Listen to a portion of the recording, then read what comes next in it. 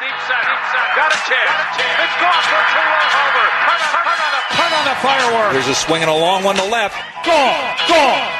Let's begin now. This is White Sox Weekly. Got him swinging. Sox win. The Chicago baseball conversation on the flagship home of the Sox. 720 WGN. Light it up.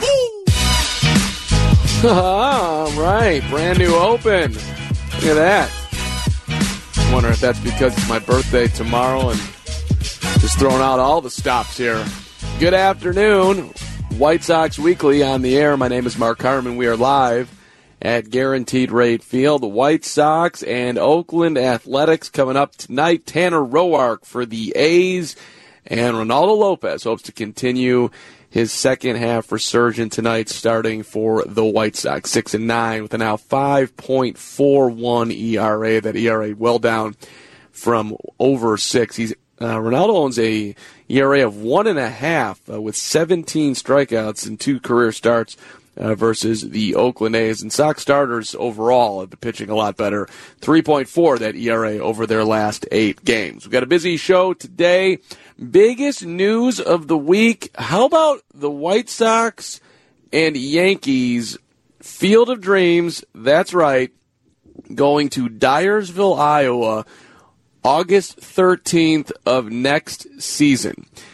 Now, I know for a lot of you, your favorite movie, as far as baseball movies go, is Field of Dreams.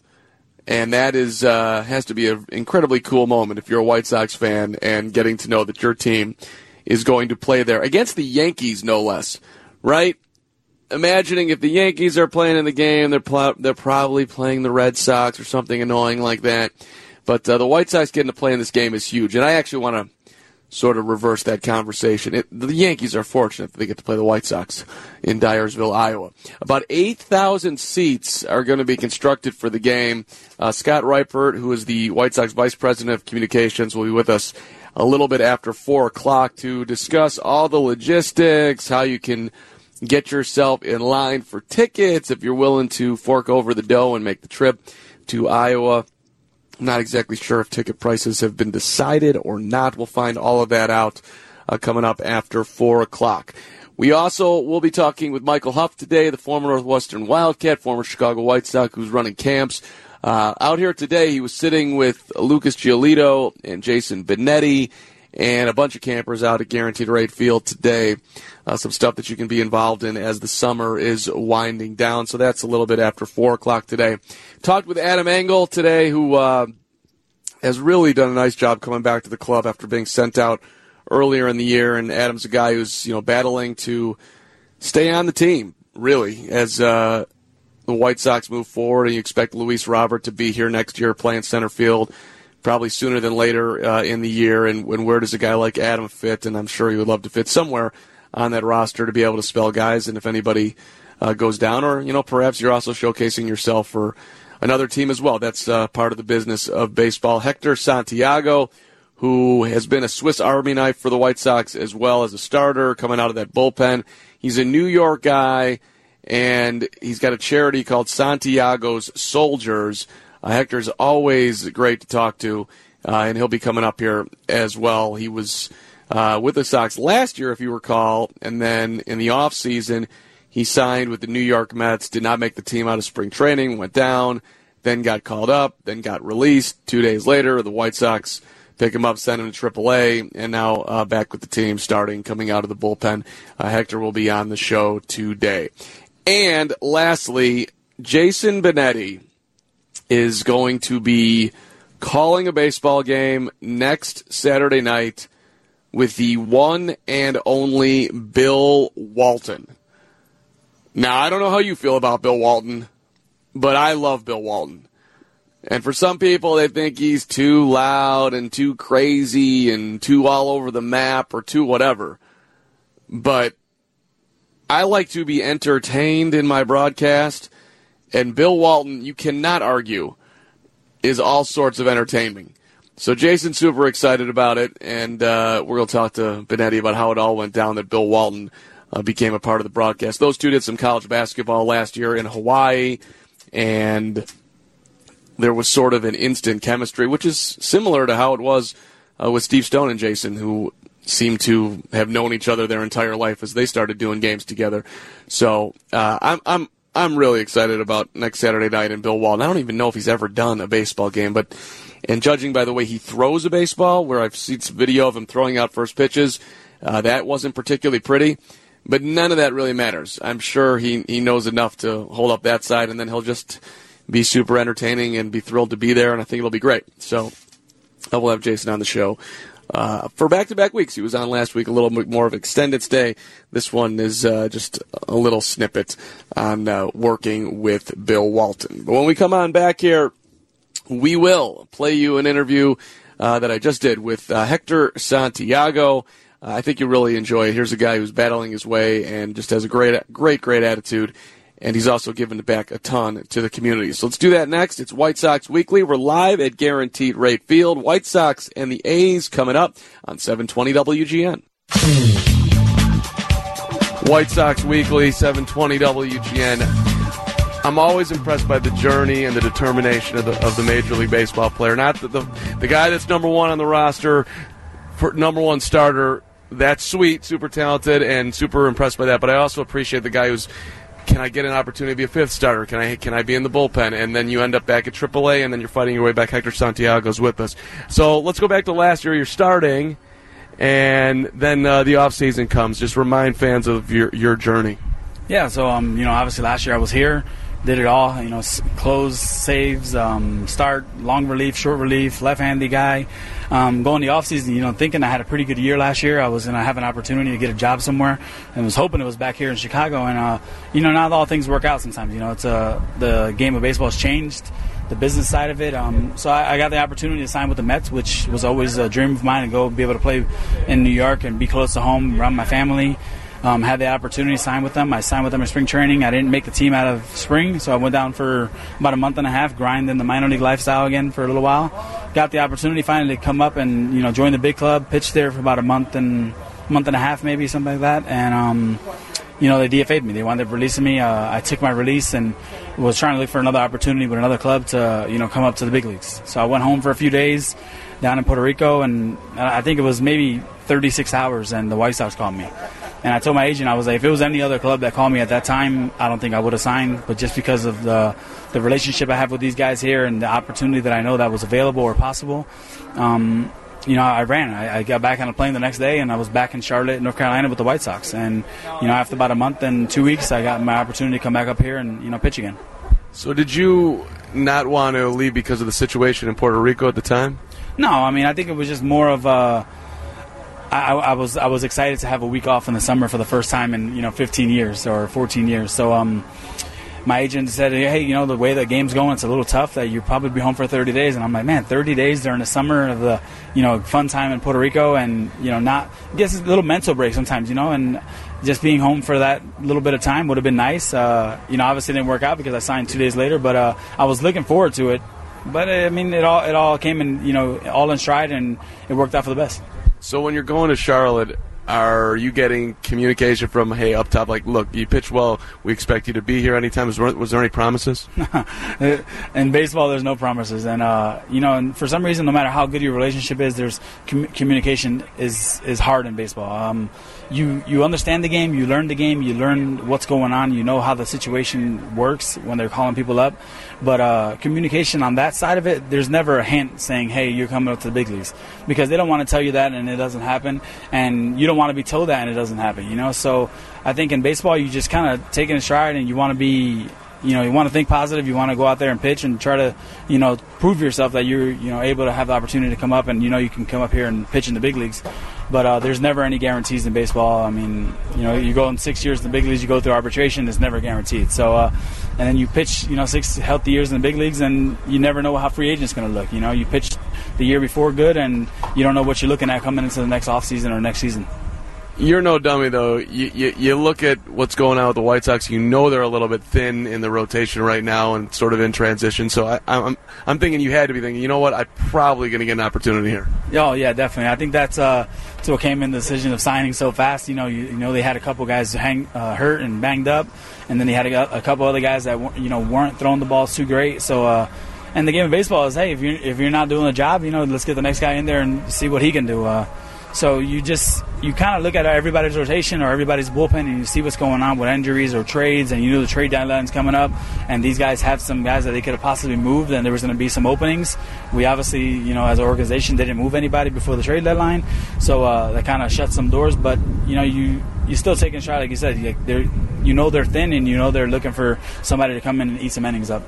So when you come back in this clubhouse this year, did it feel different from last year? Like one more year mature? It was like, I felt like I never left. Yeah, so I get to Detroit, and I'm there for the doubleheader. I come in right before the first game's done, and you know we shake hands after the first game win, and I felt like I was there all year. You know, everybody's coming in, saying hi, and everybody's, you know, excited, and I have a really good relationship with most of these guys, and you know, there's a lot of new faces. I think there's about 10 to 12 new faces here, but I've, you know, played against them. I've met them along the way in baseball, so a really good relationship with all these guys here, and it felt like I never left. You know. You still doing stuff off the field? I know that's always been important for you.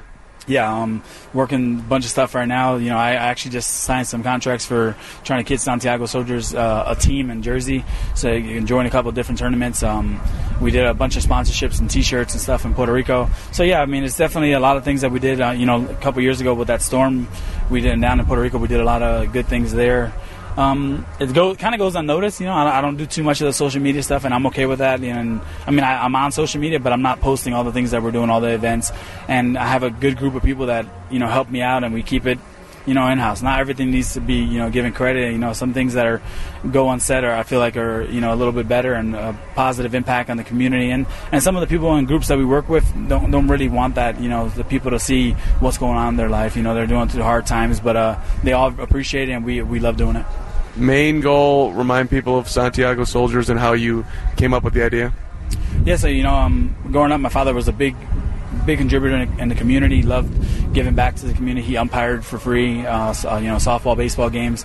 He was always the first guy in the field, you know, doing the groundskeeping stuff, whether it was taking the water off the field or trying to get the field dry or, you know, raking it, trying to make sure that the teams were able to play. And, you know, growing up, he sponsored, you know, 5 or 6 of my teams growing up, and we weren't, you know, a wealthy family. He worked an extra week or a couple more hours that week to try to see if he can get a little extra cash to sponsor our uniforms, that when we go on the field we look good and hopefully we played good. So you know, growing up and seeing that, and when I was like, if I ever had the opportunity to do that, I will come up to the big leagues, and if I ever had the opportunity, I'm going to do it. And I got up to the big leagues in 2011, and I think 2012, from opening day, we started doing some Santiago Soldiers here in Chicago, and then it expanded to back home in New Jersey, and it was from T-shirts to sweaters, you know, all that, selling those things went to buying equipment for the field, you know, buying netting, putting up a batting cage in the community, baseballs for the league. I mean, all kinds of good things like that. And then now we were able to do, you know, food drives and a couple of other giving back water, and we sent 17 containers to Puerto Rico during Maria, filled with water, canned goods, medical stuff. We had a bunch of different sponsors that worked with us to get all that stuff out there. So started off as T-shirts, and, you know, wound up being, you know, I think it was a $280,000 investment going down to Puerto Rico during Maria, and, you know, going around the city and driving around and giving out food and stuff like that. Do you get to know any of the kids personally, or are you too busy to get to to that level? No, yeah. I mean, down in Puerto Rico, we do a lot of stuff where we're on hands. You know, I know with MLBPA a couple years ago, we did something back home in Jersey where we did a 450-kid camp where we worked on hands with them. So I take during the season a little tough. I mean, because, you know, we're always traveling, but we do get out in the community and do some things. But in the off season, I've run 3 or 4 different camps, done a couple of different things where we're actually on hands, and, you know, I feel like we're trying to teach the kids how to play ball, and they're trying to get a signature, which is okay. So we try to make time for that. We do a couple, 2-3 hour camp, and then we take an hour and sign autographs. Did you have a favorite ball player growing up? Yeah, I grew up in Jersey. I was a Mets fan. I love watching left-handed pitchers, so I was a John Franco fan, Andy Pettitte, David Cohn, Wells, sorry, and but I was a big left-handed pitchers guy, especially guys that, weren't overpowering. Billy Wagner was another guy. He was overpowering. But, I was a big fan of left-handed pitcher. So that's crazy, by the way. You grow up a Mets fan, and even though you were just there briefly, but you got to play for the team that you grew up loving. You know how few people get to do that, like less than 1/10 of 1/100th of 1%? No doubt. And I always said it, I love the White Sox organization. I had a good time with the Angels. It was a fun experience over there. Minnesota was a rough one for me. I had a great time, but it was my first time in my career that I was hurt. But I always told my wife and my parents that if I ever have an opportunity, whether it's for a month or a day, to come back and play in New York and any of the teams in New York, but especially the Mets, that I would jump at it. So when the Mets called, they weren't the only offer that I had during the offseason, but they were one of the ones that I wanted to hear and take a chance at it and see if it would work out. It worked out. I'd say it worked out. I got called up to the big leagues with the New York Mets, and you can't always ask for too much. If I said if it was for a day, it would have been great. If it was it was for 40 days, so it was even better. And now you're back here where you belong. How are you looking at the rest of the year? I'm definitely back where I belong. I love coming back here. I love being a part of this organization. These guys were the first guys that gave me the opportunity in baseball and in the big leagues. And looking forward to kind of whatever. I know I'm back in that Swiss Army role and kind of do whatever they need. So I got a starter ready. I'm back in the bullpen. We'll see how this goes. Whether it's going to be a long guy, left-handed specialist, save some games out. Whatever they need me to do, I'm ready to go. You know that Chicago's better than New York, right? The Chicago hot dog's better. The Chicago pizza's better. Jordan, Knicks. There's a long list here. The dunk was cool for Starks, but they lost that game. Oh yeah, definitely. I definitely agree with that. Chicago is definitely a better time than New York. I'm not really a big fan of New York City. All the headaches and the traffic and all that stuff that's going on over there. But I live in Chicago. My wife loves Chicago. Every time when we sign back here, she's like, "Oh, good. I like Chicago way better than New York anyway." It's great to see you, Hector. You too, brother. There we go, Hector Santiago just a couple of minutes ago down in the White Sox dugout.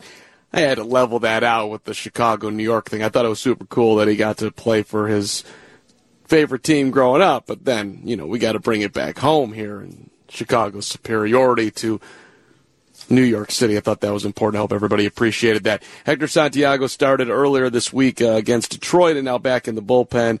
And just a guy that I find very easy to root for. Great to talk to him today. Hey, White Sox fans, just a reminder, you can head to the park for $1 hot dogs.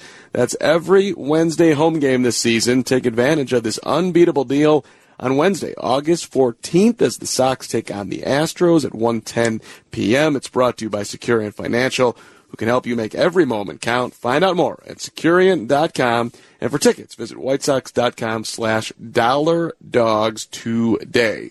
All right, quick timeout. Scott Reifert's coming up after 4 o'clock as we'll talk about the White Sox playing in Dyersville, Iowa. Field of Dreams becomes real. The Sox and the Yankees. That's coming up after 4 on 720 WGN.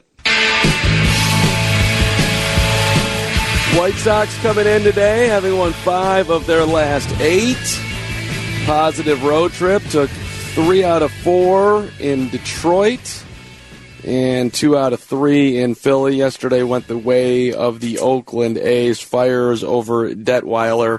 And we'll see what happens tonight. We've got Ronaldo Lopez on the mound. Lopey has been a whole lot better in the second half. He's 2-1 with a 2.56 ERA, 34 strikeouts over his 5 starts in the second half. That is a drastic improvement from where he was. And part of Ronaldo's improvement came from a conversation that he had with Lucas Giolito. Lucas has been went through his struggles last year and, of course, was on fire at the start of the season, ended up in the All-Star game, and then slow in the month of July, but then coming back around, Lucas pitching well in his last start, so that was really, really good to see. And yeah, if you're looking ahead, following the set here with the Oakland A's, the Houston Astros, one of the best teams in baseball, will be here Monday, Tuesday, and Wednesday, and that is not going to be easy. But you get to play baseball's best and see where you match up and see how the White Sox rotation will do against that Astros lineup, which is significant. And then they go out on a 7-game road trip to the Angels and Minnesota. Of course, that Twins team has been rolling all season long. In the Angels series, as we started out the show, that Saturday night game, if you're not focused on the game, you can focus on the broadcast. Jason Benetti and Bill Walton, which is awesome. Dave Zaslowski, White Sox executive producer, just walked in, and I know he's excited to hear Bill Walton on the TV broadcast. All right. Scott Reifert's coming up right after 4 o'clock. We will discuss Field of Dreams, the White Sox and the Yankees from Dyersville, Iowa, August 13th of 2020. And Sox fans, secure your seat for that 2020 season right now. You can play it as a deposit for a 2020 ticket package to get first access to the best seats, the best prices, the best benefits. Secure your seat today and don't miss any of the action in 2020. For more information, visit whitesox.com or call 312-674-1000. Quick timeout, and the news is next on 720 WGN. Before we get to the news, I should remind you that the White Sox are going to be celebrating Harold Baines tomorrow with Harold Baines Day. So you should come out to the ballpark. Sundays are phenomenal to come out to the ballpark, period. $5 tickets in the upper deck, $15 in the lower, $10 for parking. Tremendous value. And you get a Harold Baines Day tomorrow. Of course, Harold went into Baseball's Hall of Fame on July the 21st, and he'll be honored tomorrow. So here are some of the folk that will be in attendance. You got Ron Kittle, who is one of Harold's best friends, and Ozzie Guillen, who said the happiest moment for him in baseball was when Harold went into the Hall of Fame. You've got former White Sox third base coach and former Detroit manager Jim Leland is going to be here tomorrow. The Hawk is in town tomorrow. That's always good to see. Ken the Hawk Harrelson at Guaranteed Rate Field. He will be here. Jim Thome, Carlton Fisk, Tim Raines, Tony La Russa. So they will all be here to honor Harold tomorrow, which is just super sweet. And, looking forward to seeing all that. Great day to come on out to the ballpark tomorrow. Will be Game 3, White Sox and the Oakland A's. Scott Reifert, White Sox Vice President of Communications, coming up after 4 o'clock, who I think he already has his room booked in Dyersville, Iowa, for Field of Dreams, White Sox and Yankees, August 13th, 2020. So we'll talk about that after the news. Chicago stories told 24/7 on 720 WGN Chicago. At the wall, the 380, gone. A 3-run homer for Tim Anderson. 3-1 White Sox. Back to White Sox Weekly on 720 WGN. White Sox Weekly, indeed. Adam Engel is coming up, as is Michael Huff. Scott Reifert is here right now. Which this news caught me off guard. Scott Reifert is the Senior Vice President of Communications for the Chicago White Sox.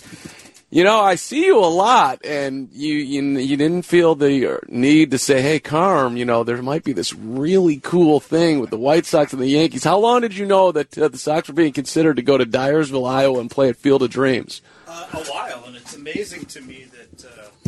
Hang on one second. Let me do that. Now you're good. A while, Mark, and it's amazing to me that it stayed quiet. So it's kind of a tribute to everybody. It's so complicated a deal because you had the people at Field of Dreams over in Dyersville. You had the Yankees, the White Sox, Major League Baseball, NBC Universal because of the movie. So a lot of moving pieces. A lot of credit to Major League Baseball on this one. So how did the White Sox get in the conversation? We'll get to the Yankees part on that too in a second. But how, would they put it out like you can pitch this, or did they come to you? Well, I mean, thanks to Mr. Kinsella, he wrote us into the story, right? So of course, I think if you're going to honor the 30th anniversary of the book, or of the movie, you have to include the White Sox in the story because it's just such a strong connection in the generational story of baseball. Okay, fair enough. I thought that I was anticipating some upper level negotiation, but that's to be authentic to the movie. That makes a whole lot of sense. And so then they want the Yankees there because why? They're just because of the big bad Yankees? Well, I think if you go back through the movie, the two favorite teams of his father, of Kevin Costner's father, were the Yankees and the White Sox. So we both kind of play into the story. I don't know how you get Moonlight Graham in there and the New York Giants, but it's pretty cool. That's funny because the way I'm remembering the movie, I'm thinking of Fenway Park.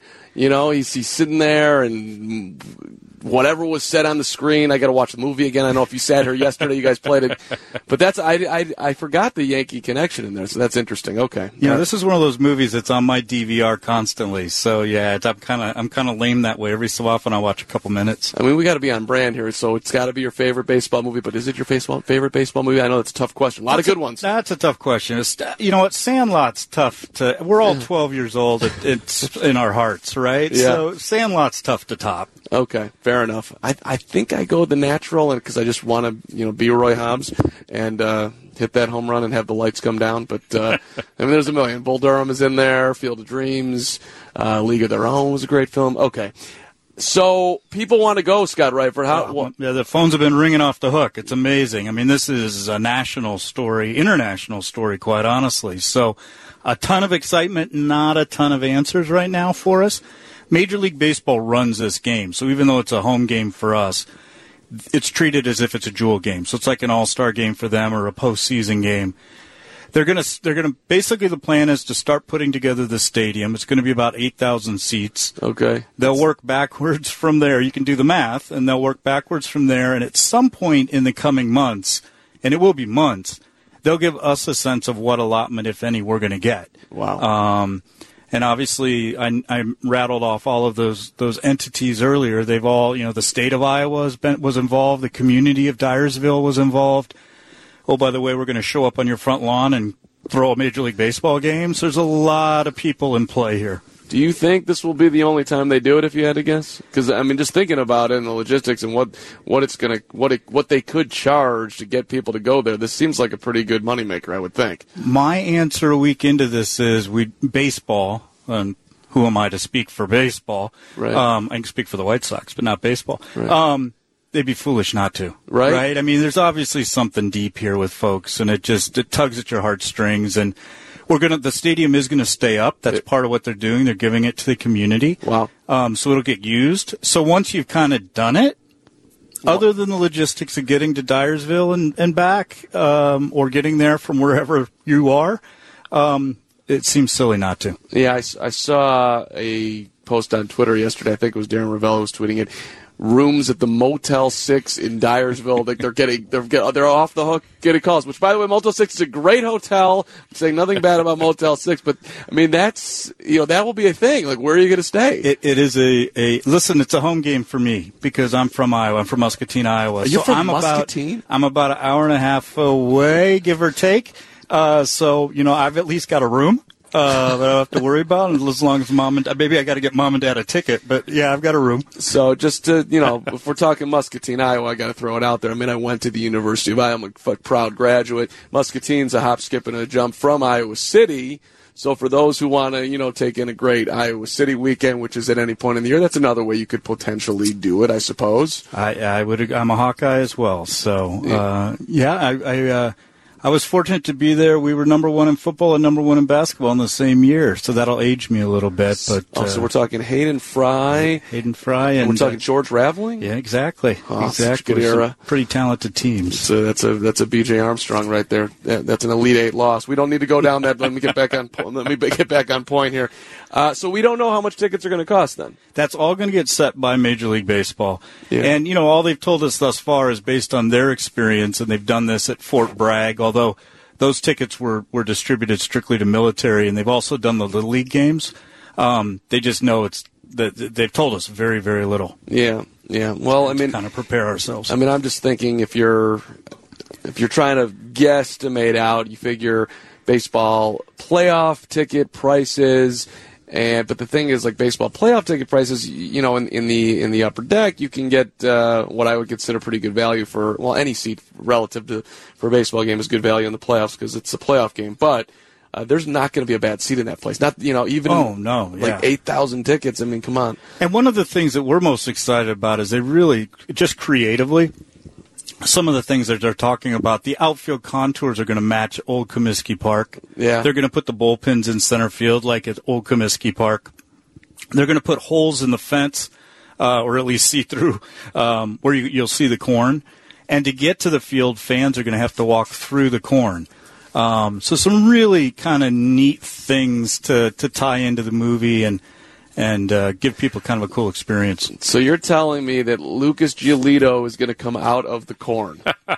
Did I hear that right? Well, I think if you go back and watch the movie, it's kind of the thing. I was asking Dave Zeslowski, our White Sox executive producer, because I asked him if he had any questions for you beforehand, and so he wants to know if Costner's throwing out the first pitch. TBD. How about that? Can I just? It's early. It's early, guys. See, we're not even a year. They're going out, I think, next week to start cutting down some corn. So I appreciate the interest, but we're not there yet. See, I think that it should be like Hawk Harrelson coming out there. Like that just seems on brand. All right, here are a couple other things other than Field of Dreams. What's been the response to the netting so far? We've heard nothing, basically nothing, which I think is a pretty good sign. And it was kind of our suspicion. There've been a couple fans who've raised the point that if you're looking at a certain angle, that they find it problematic. But in those cases, I think we've been able to deal with them on one-on-one basis and move them around. I think by and large people appreciate the fact that the safety factor. Yep. And I think we've gotten a ton of accolades and appreciation for being first and getting it done. Yep. And we have some things in our factors in our favor to make that happen. It's easy here to do it just from an engineering standpoint, which is one of the reasons we said let's get it done over the All-Star break. Senior Vice President of Communications Scott Reifert with us here on White Sox Weekly. Also, it's the way that guaranteed rate is contoured. Those seats, you're in the danger zone down there. That's the reality of it. And you guys are making sure that your fans are safe. Yeah, and we certainly acknowledge that the ballpark experience is different than it was when, let's say, 5 years ago, 10 years ago. People sitting in the stands with their phones, head down a lot. And the ball's coming off bats differently. We see it. We see it every night. It's true. Their balls hit. Now, I've caught myself, and you probably do the same thing, Mark. There'll be a ball hit down the line, and you don't have that little tense moment of who's it going to hit and how's it going to ricochet out. Now it's a nothing ball. It hits the net, pick it up, and move on. Right, and if let's say you were a season ticket holder or whatever, you just had seats down the line for a game and you couldn't go, and maybe you're giving it to your aunt who's going to bring your kid, and then you almost feel like, hey, by the way, you're going to be 4 rows from the field.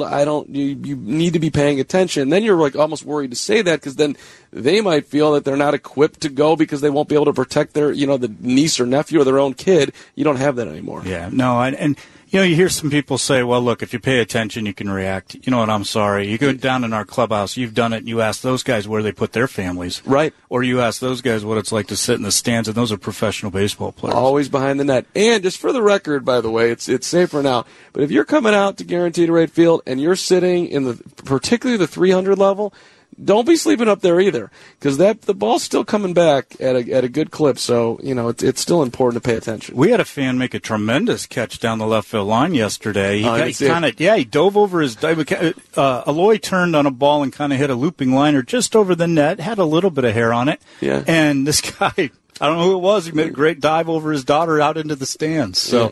Round of applause. See, and I say it because, we sit on the 300 level up here during the game, and right next to me, there's a hole dented here when Connor McKnight had this job, and he wasn't paying attention. And, lucky for Connor, it missed him, but, I think he would have been okay, but he might have missed a day or two of work. But, Connor's a tough guy. He's got everything going on. I wanted to ask you, just along those lines, with people on their phones and just society in general, and you guys, like every team in baseball, trying to get people to come to the park and spend their dollars here. How's the White Sox organization trying to, see the future and what's reality of what is? And people still, I think, will always love to come to baseball games. They want to be outside. They want to be with their family. They want to drink a beer, whatever, have a soda, have a drink. But it is changing. Well, and it's changing, and it's look, so much of what we do is about kids, right? And it's about that first generation. And we know that most people become a White Sox fan through mom, dad, aunt, uncle, grandpa, grandma. No question. And we know if you walk through the sections around here, you'll see generations of White Sox fans together enjoying the game. And we also know that if we get people out here before the age of 5, now obviously they're not making that decision on their own, right? Mom and dad are saying, it's important enough to me to bring you to a game to basically baptize you, air quotes, into being a White Sox fan. We've got you for life. And so, you see things today where the Bulls and White Sox Academy folks are out here. They had a clinic or a Q&A with players before the game, and now they're out in the outfield catching balls during batting practice.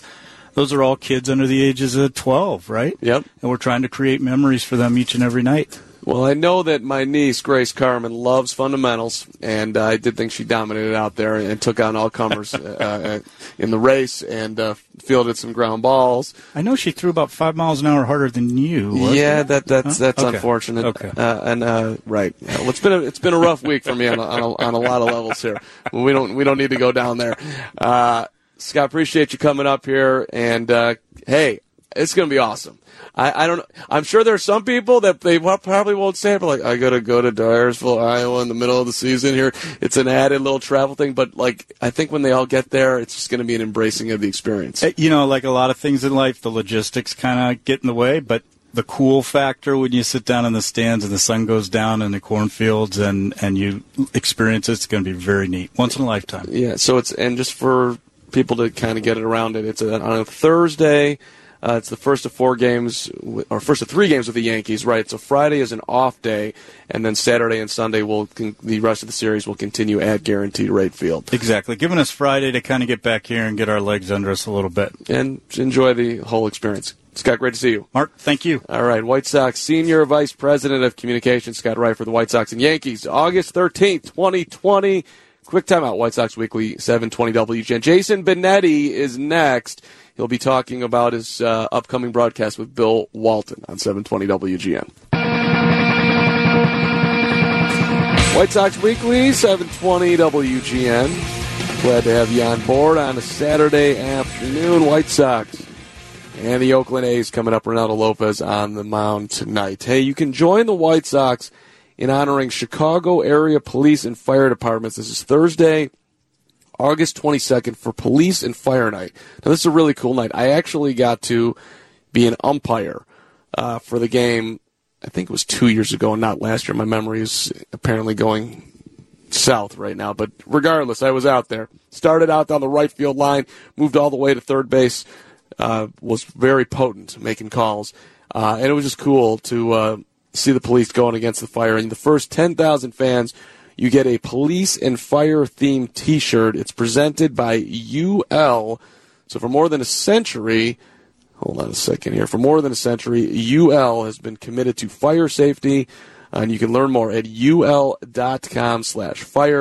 To purchase tickets, visit whitesox.com/PDFD or call 866-SOX-GAME. All right, so next Saturday, the White Sox will be playing the Los Angeles Angels of Anaheim.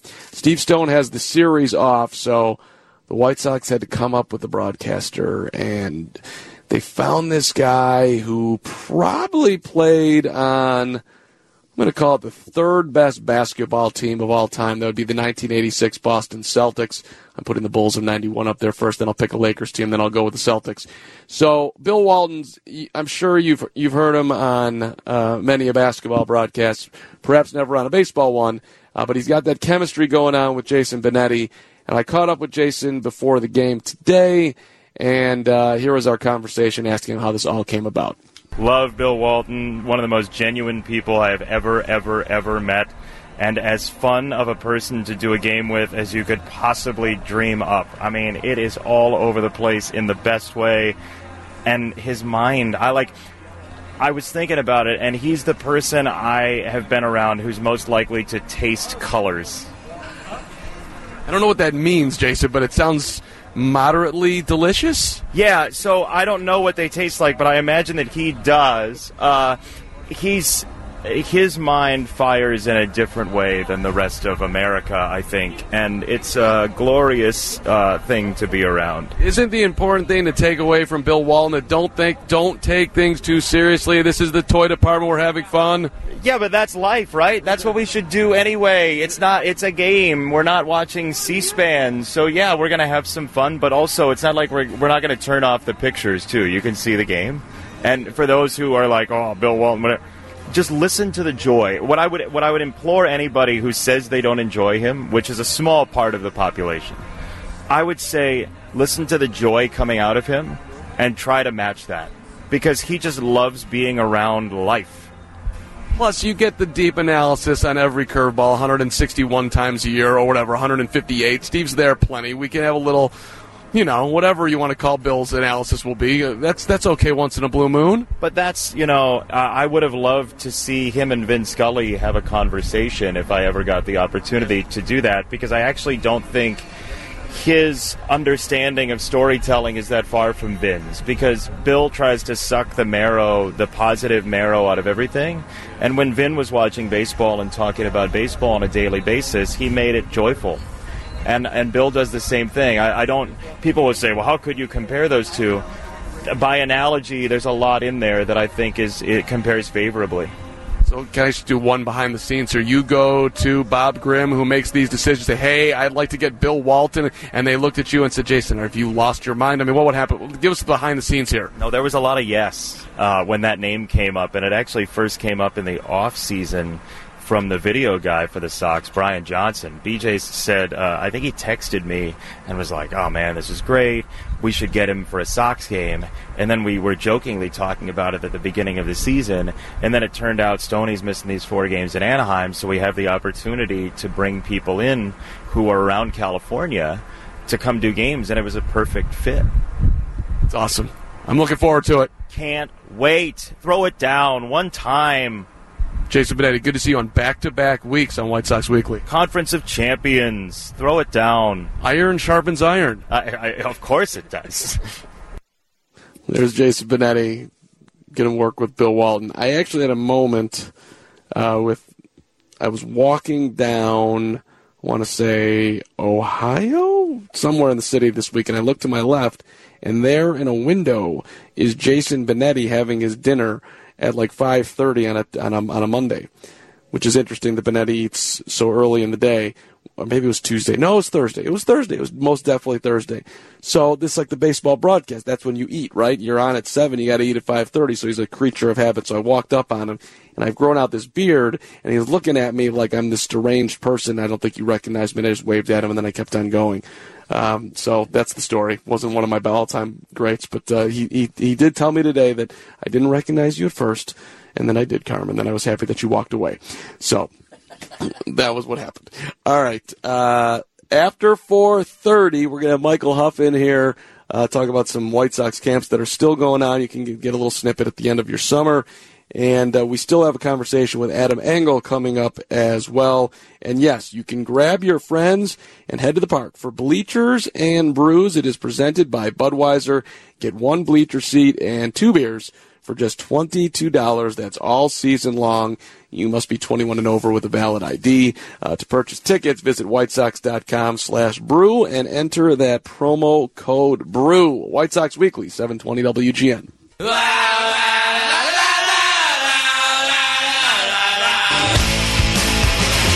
White Sox Weekly, 720 WGN. Before we get to the news, just a quick minor league update from yesterday. Zach Collins, AAA, he was 2 for 5 with a homer.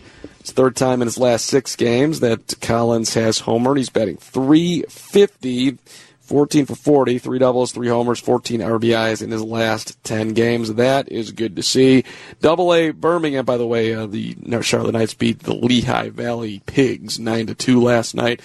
Class AA Birmingham lost to Montgomery 6-1, but Blake Rutherford, who has rebounded nicely this season, was 2 for 3. He's been on base now in 9 consecutive games, and he's hitting .303 in those 9 games, 10 for 33 with a homer and 5 RBIs. Steele Walker was 2 for 4, Class A Winston-Salem, as they lost to Fayetteville 6-2.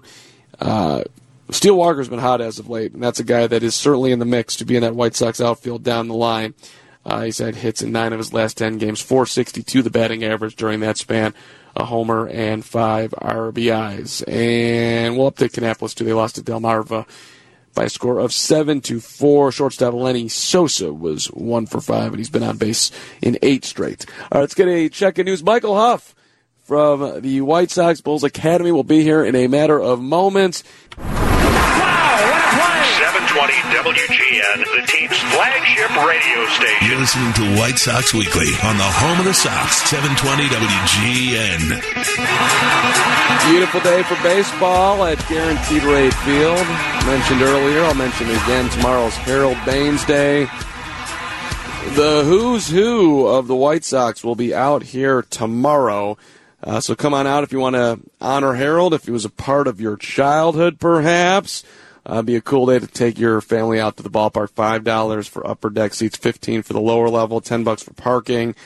And you will have a lot of cool people. Ron Kittle, Ozzie Guillen, Jim Leland, Ken the Hawk Harrelson, Jim Tomei, Carlton Fisk, Tim Raines, Tony La Russa. Michael Huff is going to be here tomorrow. Are you not, Michael Huff? Good to see you. I am going to be here, not quite on the field. And even if he wasn't your pal or your friend as you were growing up, for me it was like high school, college watching him. He still was such a pure hitter. So much fun to watch. No doubt, no doubt. Chicago White Sox Youth Sports. Michael Huff is here, the White Sox Director of Youth Baseball. Give me a favorite Harold memory if you have one. Oh, for me, it was the leg kick. I mean, he was the first one that really had that leg kick hands down. And when you tried to emulate it, if you weren't getting your hands up when that front foot landed, you were totally off. But when you did, it somehow the ball always went a little bit further when I hit it. It's the right? And that was not easy to do. I think that's why he's a Hall of Famer. I'm thinking back to like things you imitated as a kid. And just different deliveries and whatnot. Goose Gossage with the legs and everything going all over the place. The Harold kick, for sure. Dennis Eckersley was in there. You always did a little bit of a pudge. Always when that ball was down the line with your friends, you would flip the bat and start the hands saying, "Stay fair, stay fair." A little. Now you just made me think like a Ron Kittle roof shot. But all right, let's get to what was going on today here. I saw. You're down there with Lucas Giolito and Jason Benetti and Joe McEwing, where you had, I don't know, it seemed like a couple hundred kids down there all enjoying the conversation. So what was going on today? And it seems like it's been a huge summer for the White Sox youth sports camps. Which have been you are spot packed. on. It has been fun. We had almost 1,000 people here, and wow. Every one of our summer campers gets to come to the ballpark to get to watch batting practice, get to be a part of a Q&A. We've had Tim Anderson today, Lucas Giolito. But typically, for every 2 weeks of camps, we would come to a Friday or Saturday night game. Obviously, last week and this week, those campers had the opportunity. I think we had, like I said, 1,000 people here. And just to hear the questions asked, to see how McEwing and Lucas were interacting with the kids, you could just see the smiles on the faces, so gross, so like into what he was saying. It's very fun to be able to provide that to these kids in Chicago. And we've had over 2,000 kids this summer, which almost doubled the numbers from last year. What kind of messages were Lucas and everybody and Joe trying to get out to the kids? I think the big thing was to have fun when you're playing, to do multiple sports as you're young, to understand that the best part about baseball is the failure, because in life you have so many hurdles and obstacles you have to overcome, and this game more than others, where if you only fail 70% of the time, you're in the Hall of Fame. Right. What a great way to learn how to bounce back, and what do you do with adversity. So for both of them, there were multiple questions that gave them a chance to talk about when they were growing up and the adversity they had gone through to have continued success. Lucas, a first-round kid out of high school, Joe McEwing, a junior college, late-round draft choice, but both of them made it to the major leagues. Yeah, I think Joe is just maybe easier to relate to than the 6'6" starting. Yeah, 5'6", a lot more people 5'6" than 6'6". Absolutely right. Right, and Joe's a total grinder. He put every ounce. And that's not saying that Lucas doesn't work his tail off too, but I think seeing a guy. And that's the thing with baseball players, by the way. I mean, look at Michael Huff. You're not. You don't walk down the street and everybody turns their head, but they should for your. I don't know about that. Yeah, but it's not Richard Dent walking down the street. Right. It's not Richard Dent. It's not a 7-foot basketball player. And so how did this guy, who seemingly you look at him, he looks super normal. I mean, Greg Maddux. Yeah. Same thing. Same deal. I think part of the message, what we try to teach with the academy, whether it's a youth pitching camp, whether it's a team training or our summer camps, is putting these kids in a position to have success, building on that fundamentals of fielding, throwing, hitting. And then what do you do with it? Do you play games with your friends, or do you just wait for a practice? Do you play games with your brother and sister, or play catch with your mom and dad, or you just wait for the game? And those kids like Joe McEwing, Mike Huff, who were the smallest kids growing up, but were playing catch with mom and dad, even for 15 minutes when they came home from work, playing with the friends at the park and not waiting just for a practice or a game. I think that's the reason that Joe and I continue to play beyond just high school into college, and then obviously lucky for both of us to get to the majors. Yeah, and it's incredibly sweet if you make it to the major leagues, but you're also doing something that's maybe you'll just play through high school. Maybe you'll just play through college. Maybe you'll just end up playing in some men's league when you're 40 years old or 50 years old or whatever, 60 years old, and you're still enjoying the actual experience. Exactly right. And those life lessons, like you were asking and like Lucas and Joe were talking about. The fact that you can be a number 9 hitter on a team and help them win, well, that's like the person answering phones for a company. It's not just just the president or the CEO, your 3 and 4 hitters that make a team successful or a company successful. If you learn about adversity and learn about, like myself and Joe, being maybe a table setter, working a walk, making a defensive play rather than getting the big hit, and the team wins, you're a part of something bigger. So like you said, whether you max out in Little League, max out in high school, max out in college, maybe get drafted, there's life lessons that, again, every successful parent, I'm sure, understands and wants their son or daughter to be able to experience. Right, and a lot of lessons in just being with the group and how do you partner with your fellow 6-year-old, 10-year-old. Exactly. Right. Not everybody's going to get to have the same popsicle. Right.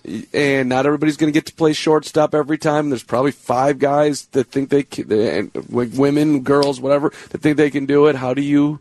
Well, and that's what we try to teach in the camps is that, look, not to your point, not everyone gets to bat third, but what do you do when you're batting eighth? Are you going to sulk around, or are you going to put your chin up and say, I'm getting 2 or 3 hits today to show the coach I need to go up from 8 to 6 to 4 to maybe 3. And for our 3 and 4 hitters, we put a lot of pressure on them. We see in the camps those kids that may be a little bit bigger, taller, have been playing a little bit longer. We almost put them in a position to lead a stretching drill or do example first and almost push them to seeing how they can be leaders and help all the kids in their group to get better along with them. That's a beautiful one. It's not just about me being the super talented dude, but how can I bring everybody along with me? I like that, Michael Huff, White Sox Director of Youth Baseball. Okay, so I know that the summer is coming to an end. Coming to an end. We were just at WGN. We're at back to school days yesterday Yes. in the WGN TV parking lot. I was weeping the whole show and getting nervous that like classes were going to start again. But you guys still have programs coming up in the fall. Yeah, we do. The fall programs gets a little bit lighter, but we really start talking to the travel organizations in the area. Last year, I think it was over 100 boys and girls travel teams that either came into our facilities, Lyle and LaGrange, or we went to their facilities to do some training, looking to grow that number this year with our Jersey leagues as well as other communities. But just right now, for all those travel organizations that are looking at maybe switching up what they did last year, we're a resource. We can go to you. You can come to us. And Dan Pasqua, former teammate of mine, myself, Jerry Novak, give any of us a call and email, and we can talk about what type of training you want, where you want it, and if we can accommodate it and how we can accommodate it. So what is your advice to parents who, my kid is super into baseball and he wants to be whatever? That's Mike Trout. Okay, right. Wants to be the next Mike Trout, or he wants to get a scholarship to college. And yes, we live in the Midwest, and it's we don't get to play baseball outside year round. Like, what do you tell them? I tell them to find other sports to do. I remind them, again, personally, never being a captain, never being all-state or an all-star. I learned in football the difference between an injury and a little bit of soreness. In basketball, I learned to be quick. You had to have lateral movement, and you had to move your feet, which was great for middle infielders for me, learning how to get that first step and stealing a base. So I say to them, let's make sure they have some downtime. Let's find another sport for them to do. And then when it gets to that springtime, then let's take that athleticism they're learning from another sport, be it wrestling or swimming or soccer or basketball, and then let's turn those skills that they're learning there and put them into a baseball body. And let's not have success in the week 1 of the season.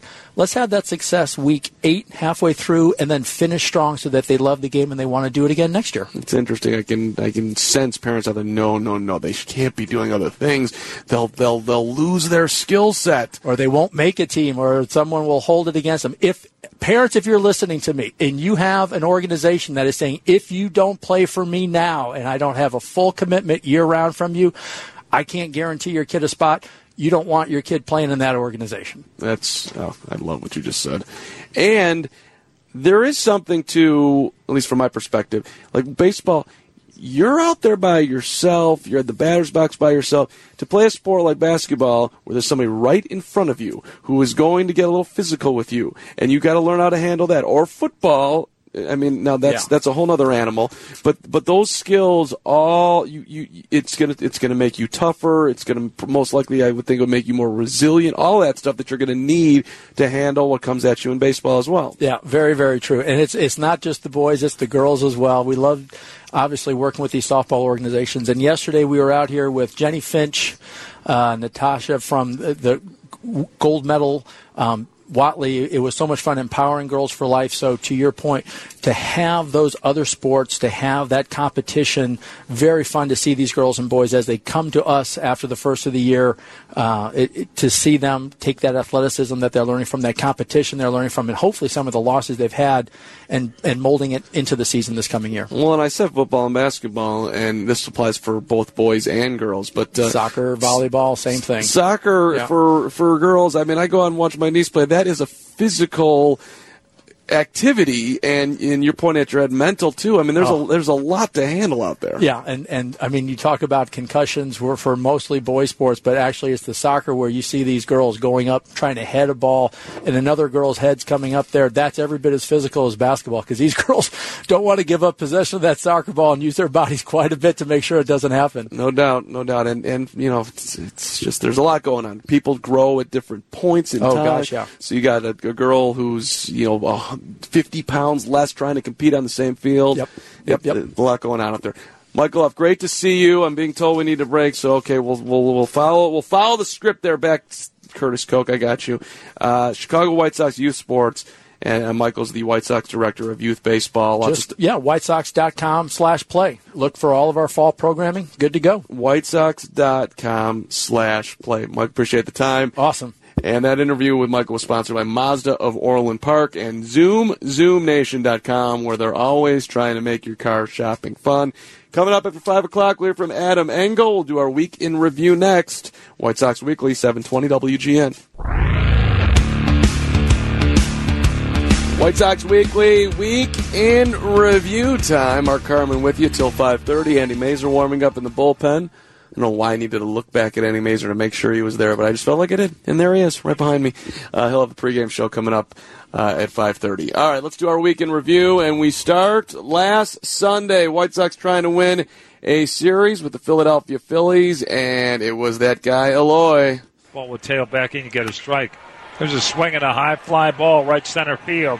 This is hit well at the track, at the wall. 3-run homer for Eloy. That's his 18th. White Sox now lead 9-3. Was a rocket. He's back. And that was awesome to see, and the Sox ended up winning that game 10-5. I don't know if you heard in the background, but Siri thought I was just talking to her when I called for that highlight. Settle down, Siri. Let's go to Monday, and that was game one of the 4-game series with Detroit, which the White Sox won by a score of 7-4, and James McCann doing it against his former team. And the pitch to McCann, swinging a line drive to left. That's a base hit. Coming up, throwing is the left fielder. This is a terrible throw. Home Anderson. Sox back to a 2-run lead at 5-3. Nice going, James McCann. Nice going indeed. Lucas Giolito picking up the win in that one, 12-5. We go to Tuesday, and it's a day-night doubleheader. The White Sox winning the first game 5-3, and Jose Abreu in the middle of it. And the 2-2 again. Swinging a bullet to left. That's a base hit.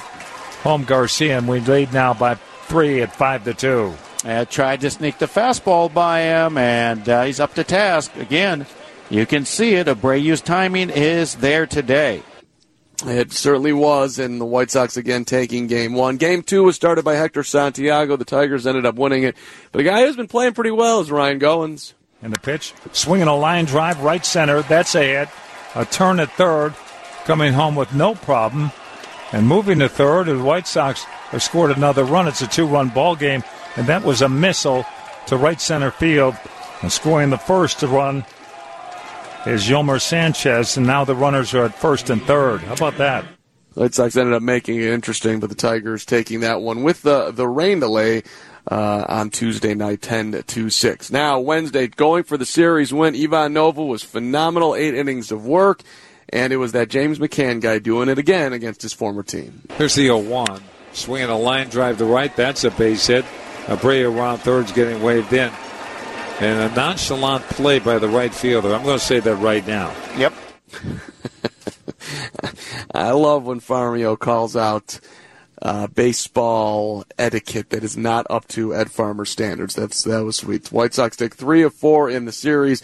Game one of the series with Oakland yesterday went to the A's by a score of 7-0. Come on back and get you ready for our 5 o'clock hour, which is a busy one. We'll be talking with Adam Engel, and yes, White Sox and A's coming up as well. It's White Sox Weekly, 720 WGN.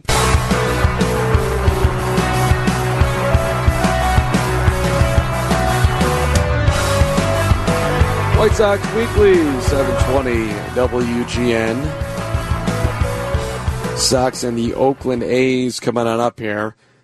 One thing, when you're going through the White Sox game notes today that just jumps out at me, the White Sox are 38-1 when leading after 6 innings. Now, that's not the 9th inning.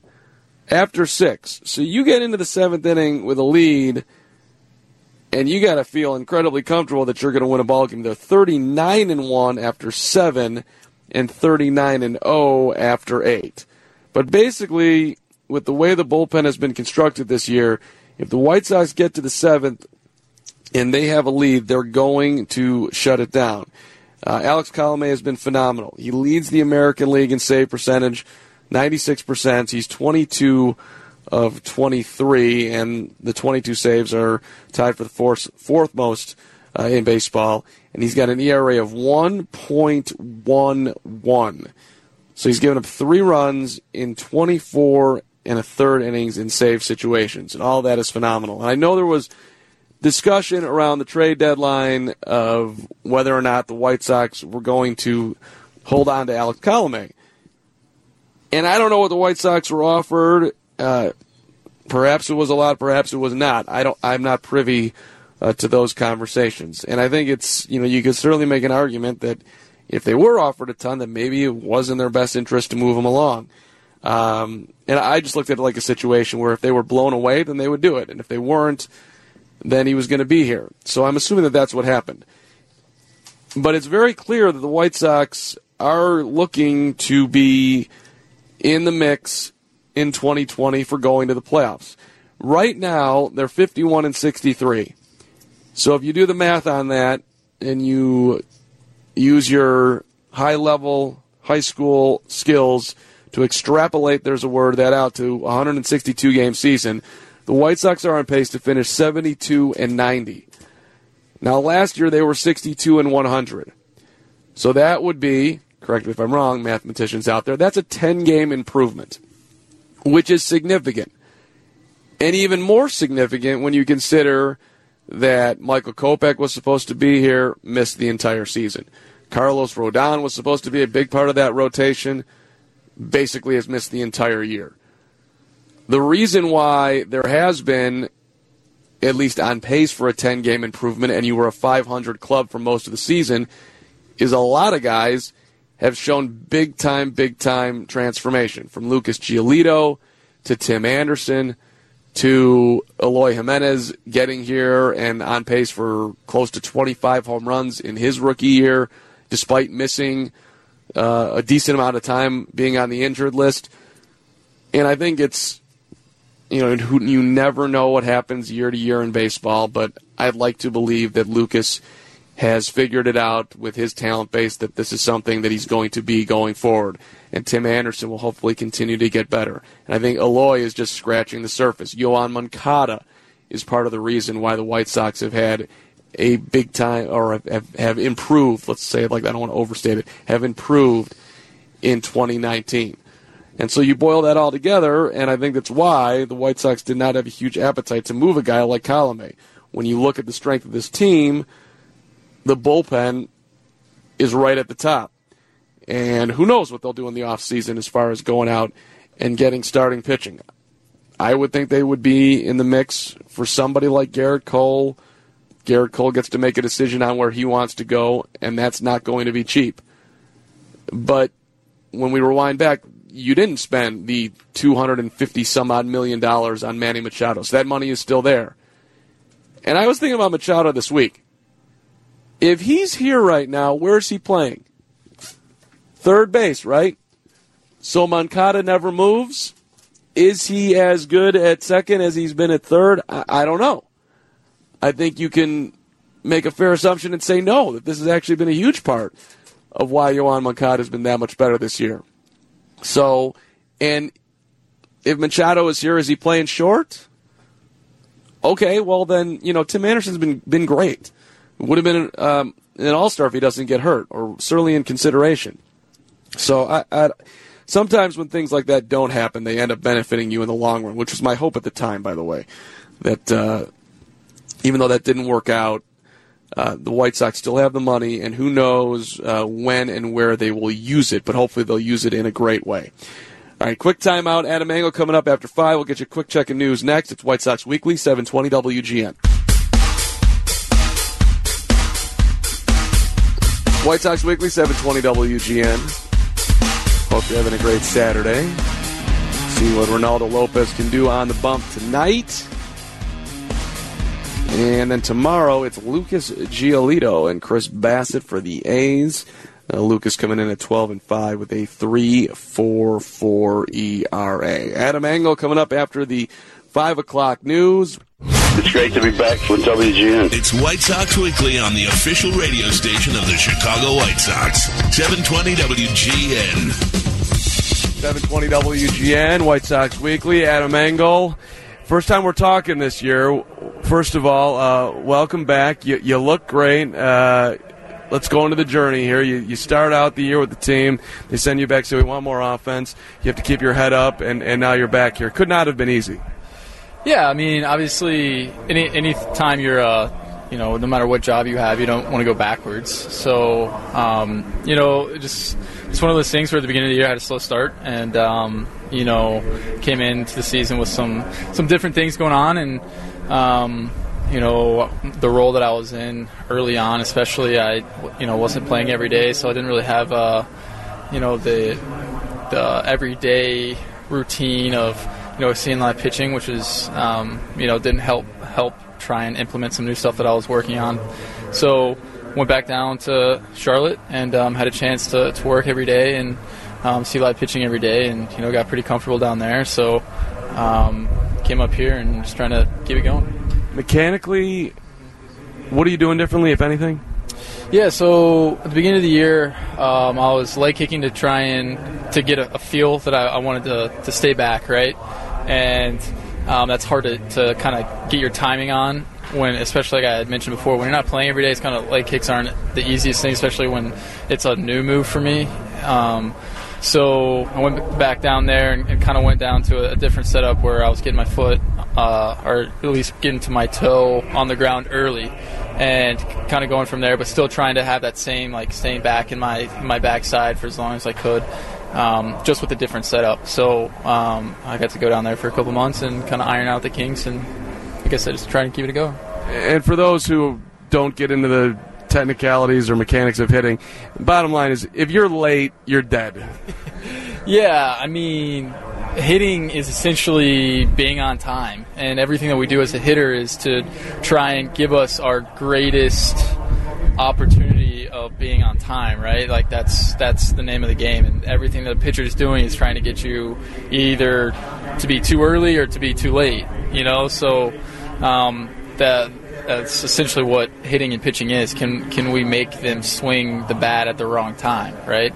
And then obviously you have the accuracy element, but most of the time, guys, if they're on time, they're pretty accurate. So that's what you're trying to do, just be on time.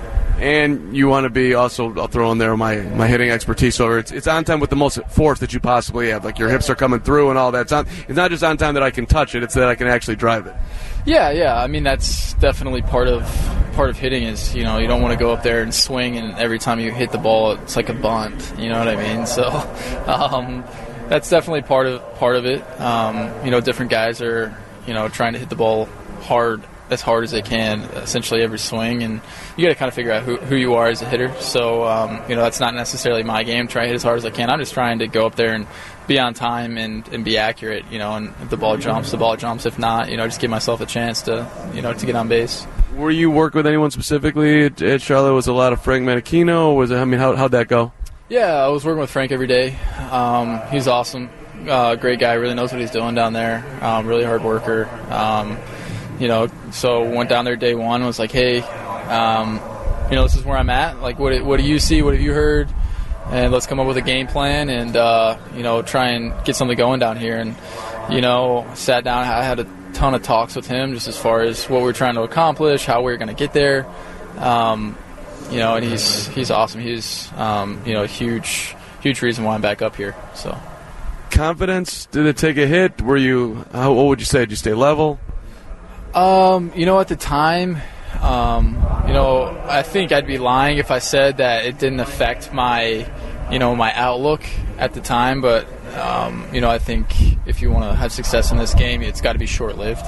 So as soon as I got to the field day one, and we were in Columbus day one, it's like, okay, now I'm back to, I'm going to play every day. I'm going to get at bats every day. So let's get this thing rolling.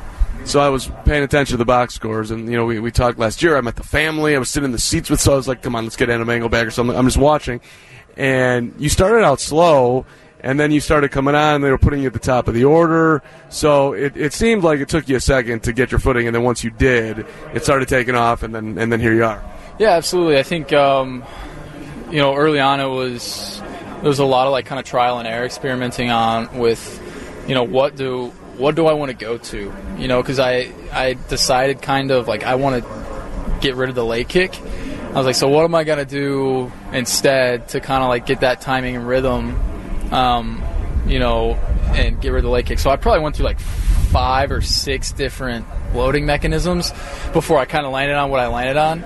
And during that time, it was pretty ugly. It was a lot of strikeouts, a lot of frustrating at-bats, where it's like, man, I saw that pitch, and that's a pitch that I normally drive, and, because I wasn't on time or I wasn't comfortable with how I was loading, I missed it. And that's when, experience has to kind of take over and say, hey, I've been here before, I know what this is like, I'm trying to, work on something, and with that comes failure most of the time. I mean, not always, but most of the time. So I'm just stuck with it, and then, like I said, once I found something that I liked and I was comfortable with, the results started to happen a lot quicker. That could drive you crazy, and oh my God, maybe I can't do this. I would think would creep in at some point. So kudos to sticking with yourself. But what was that part of it like? Yeah, I mean, that's something that as a player, it's it didn't cross my mind. That wasn't it for me. It was never oh no, let's panic. It was more of a let's go down the checklist here and figure out what's going to give me my best chance, and then just buy into it and stick with it. But yeah, absolutely, there's times, I'm sure, in everybody's career where they're kind of second guessing, man, can I still do this, or do I think I can do this? And like I said, that wasn't necessarily where I was at, but hopefully that's not a place you get to anytime soon. And your defense has always been elite. So was that are you able to leave when you are struggling to play? When I go out to center field or wherever you are in the outfield, that I'm not thinking about anything else other than making a play right now? Yeah, I think that's always kind of been, even at when I was an amateur, it wasn't something that I ever allowed to kind of cross over. That was something I was taught from a really young age. Hey, man, if you do one thing bad, you can't let that affect the next thing, right? So, and that was really drilled into our heads at Louisville big time. So that's, like I said, I've kind of had that element, throughout my entire career of hey, man, just because you mess up, even offensively, you take a really bad swing in the first pitch, then it doesn't mean the next pitch has to be as bad, So that's something that, as an athlete, you just kind of work through. Any conversations with Ricky or with Trick coming back here? Or they just, Adam, go out and do your thing? Yeah, just kind of day one kind of went in and said, what do you need from me? Happy to be back. Want to help any way I can. And they just said, just be yourself, essentially. And, Trick kind of was messing around with me. So, yeah, just produce or just play well. Or I don't remember exactly what he said. But, just happy to be back, man. Back with these guys. There's a good group of guys down in Charlotte as well. But it's good to be back with these guys and, just trying to contribute. It seems like you're more comfortable now than maybe you've ever been. I don't know. That's what I'm seeing. Yeah, absolutely. I think, I'm kind of at a stage now, like I said, where I landed on something in AAA that I like and I'm comfortable with, and I'm just trying to, just go in and produce on a daily basis. Field of Dreams, you know anything about it? Not a whole lot. I did an interview the other day, a real quick interview, and said, yeah, I've never seen it, and I've been getting text messages from people back home you've never seen Field of Dreams? I'm like, no, never seen it. But that's not your era, man. Do you have a favorite baseball movie? I like almost all baseball movies. They're all so different. You know what I mean? And like kind of what the message they're trying to get across. But I loved Hardball as a kid with Keanu Reeves and G-Baby, and yeah, that was one of my favorites. Adam Engel, Hardball. But that's an endorsement right there. Have you? Looking forward to seeing you back out there. Are you playing today? In the lineup today? Not in the lineup today. Well, maybe we'll see you tomorrow. Sounds good. Thanks for having me on. Adam Engel, 720 WGN. With Keanu Reeves. Can't say that I've seen it. I'm willing to take text on that. 312-981-7200. Is Hardball a good movie? Should Adam Engel perhaps be a movie critic? Hardball? I'm getting the mid-thumb from Andy Mazer, who we could talk to in the next segment about Hardball. Hey, Elvis Night. It's Friday, August 23rd at Guaranteed Rate Field. You don't miss Elvis Night. It's awesome. You can join us in remembering the king of rock and roll as the Sox take on the Texas Rangers. That's a 7:10 first pitch. And be sure to stay for the post-game fireworks presented by Beggar's Pizza. Visit whitesox.com to purchase your tickets today, and then take the family out to the ball game. With a family 4-pack, you get 4 tickets, 4 hot dogs, 4 drinks, 4 chips. It starts at just $49. It's brought to you by Country Financial.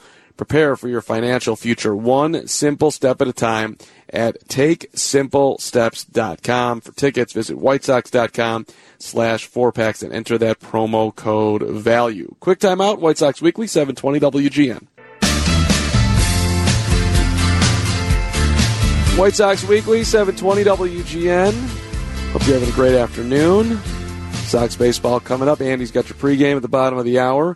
You can join us on Saturday, August 24th, as the Sox take on the Texas Rangers. That's a 6:10 first pitch, and be one of the first 10,000 fans, 21 and over, to receive a White Sox beer stein that's presented by Budweiser. White Sox fans, this Bud's for you. Purchase your tickets at whitesox.com today. Food just got delivered here. I'm about to talk to Andy Mazer, so if you want to eat right now, I'd go right now. I'll keep on talking. There's no better way to catch the second half of the season than with a summer voucher pack. You receive 10 tickets to any game of your choosing at Guaranteed Rate Field. Use them in any combination. So you can have 2 to this game, 4 to that game, 2 to this game. I'm going solo twice, all that stuff. Any combination, so you can watch your Sox your way. For more information, visit whitesox.com/voucher. Andy Mazer, how do you watch your Sox? Do you like to go solo? I feel like that's kind of your thing. You just sit there, you chill out, you read a book, you watch baseball. I'm here with you guys. Forget that. I watch it in groups, I mean, that's kind of the way it goes. So, have you actually seen Hardball, the Keanu Reeves? I have, yeah, with G-Baby and everything like that, yeah. Okay. Keanu Reeves is the main guy. Okay, you're giving it Diane Lane. Gotta like the Diane Lane. You're giving it the Mazer 2.5 stars out of 4. It was okay. I mean, it wasn't my cup of tea. I mean, it was shot here in Chicago, which gives it a little bit of an edge over some of the other ones. But there was one on in the clubhouse today. I don't know if you saw on the back TV. Was an underrated baseball film as far as I'm concerned. Steve Cochran actually had an appearance in it. Little Big League. Little Big League? The one where the little guy takes over the Minnesota Twins, and the first question he asked about getting second guest in the clubhouse is Steve Cochran. Check it out. I did see Little Big League was on, although I wasn't sure what movie it was that I was watching. Yeah. But I did see the good flick. Yeah, they were at Fenway Park. They were living that dream. Mm-hmm. Okay. And I did not know that Steve Cochran was in the movie. He is in the movie. What dinner am I delaying you from right now? I got the lovely plain steak burger today. Oh, it's a delicious option. Yeah. Good choice. All right, so coming up on pregame today, you have something interesting. Yeah, we talked to Yohan Moncada through interpreter Billy Russo today. Yohan went through some paces out there on the infield and also took a little batting practice, so we'll get an update on how he's feeling, and also some thoughts from Eloy Jimenez on his bobblehead day today. What are you seeing? That is interesting. Mm-hmm. I almost stole a couple of bobbleheads, but I didn't want to lose my job, so I didn't do it. But they are rolling around here, and a very good crowd expected on hand tonight, over 30,000 for a little Saturday night bobblehead action. What are you seeing from Eloy as of late? I think, and he mentions this too, that he believes his timing is starting to come back a little bit, and that was something they were going to have to deal with because they didn't send him out of minor league rehab. They wanted him to get his advance here at the big league level rather than get him at the minor league level. So you're gonna see a guy struggle a little bit because your timing is off. He feels like it's starting to come back. He tried a couple of games without the batting gloves. to kind of shake the cobwebs out, so to speak, but put them back on. But it really feels like things are starting to turn in a positive direction for him at the plate. Yeah, and look, for a guy in his rookie year on pace to hit roughly 25 home runs. Mm-hmm. That's not exactly terrible. He's tied for the AL rookie lead with homers with 18. He's fifth with RBIs with 43. He's fourth in total bases. He's ninth in extra base hits. I mean, all those are good numbers. It's got to make him feel pretty good. I know he probably doesn't even feel perhaps like he should be considered with the rookies. Like maybe I'm a veteran at this point in August, but I think all those numbers speak very well for what's coming. Yeah, I would agree. And I think, there was a question that was asked of Ricky Renteria, which we'll have today, too, about kind of comparing Yoán Moncada's first year. And we saw him go through some struggles playing second base. And then, of course, this year moving over to third and doing what he's done. If Ricky sees any similarities between the scuffles that Eloy has gone through a little bit here in this first year to what might be in the cards for next year. Yeah. What are we hearing on Moncada? He says he's feeling better. There's still no timetable set up. He's still he still feels a little bit of as he's feeling ground balls and swinging only from the right side, not from the left, is where he's starting to feel it. So, they're going to be extra cautious. You don't want to let this linger. You'd like to have him out there today if he could, but apparently he does not feel like it's ready to go today. And he'll just continue to work and try to get back. And meanwhile, Ryan Goins has been a nice surprise here. I don't know what this means going forward. Yeah, but he certainly has conducted himself like a big leaguer, no doubt about it. Yeah, I looked it up before he played his first game at third base, not including the one that he came off the bench to get in there when Moncada came out. But he only had played 22 games in his big league career at third base prior to this season. Most of his games were at second base and shortstop. And I think he's done a nice job. There's certain plays, obviously, that Yoán Moncada with a stronger arm can make at third base than that Goins can't. Not to take anything away from the guy, he's not a third baseman by trade, and he's going out there and getting playing time, which is what every Major League Baseball player wants. He's going to go out and give it his best, and I think he's done a very nice job. He really has, and yeah, he doesn't have, I would say, even close to the arm of Yoán Moncada, but he's getting it over there. Right. He knows his limitations, so he's not going to hold it for a whole lot of time, and he's played it. He's done a nice job. Andy, I'll let you eat your burger before pregame. Thank you so much. All right, let's take we'll take a quick time out. Come back, wrap it up, and hand it over to Andy Mazer for our White Sox pregame show with the Oakland A's. This is 720 WGN.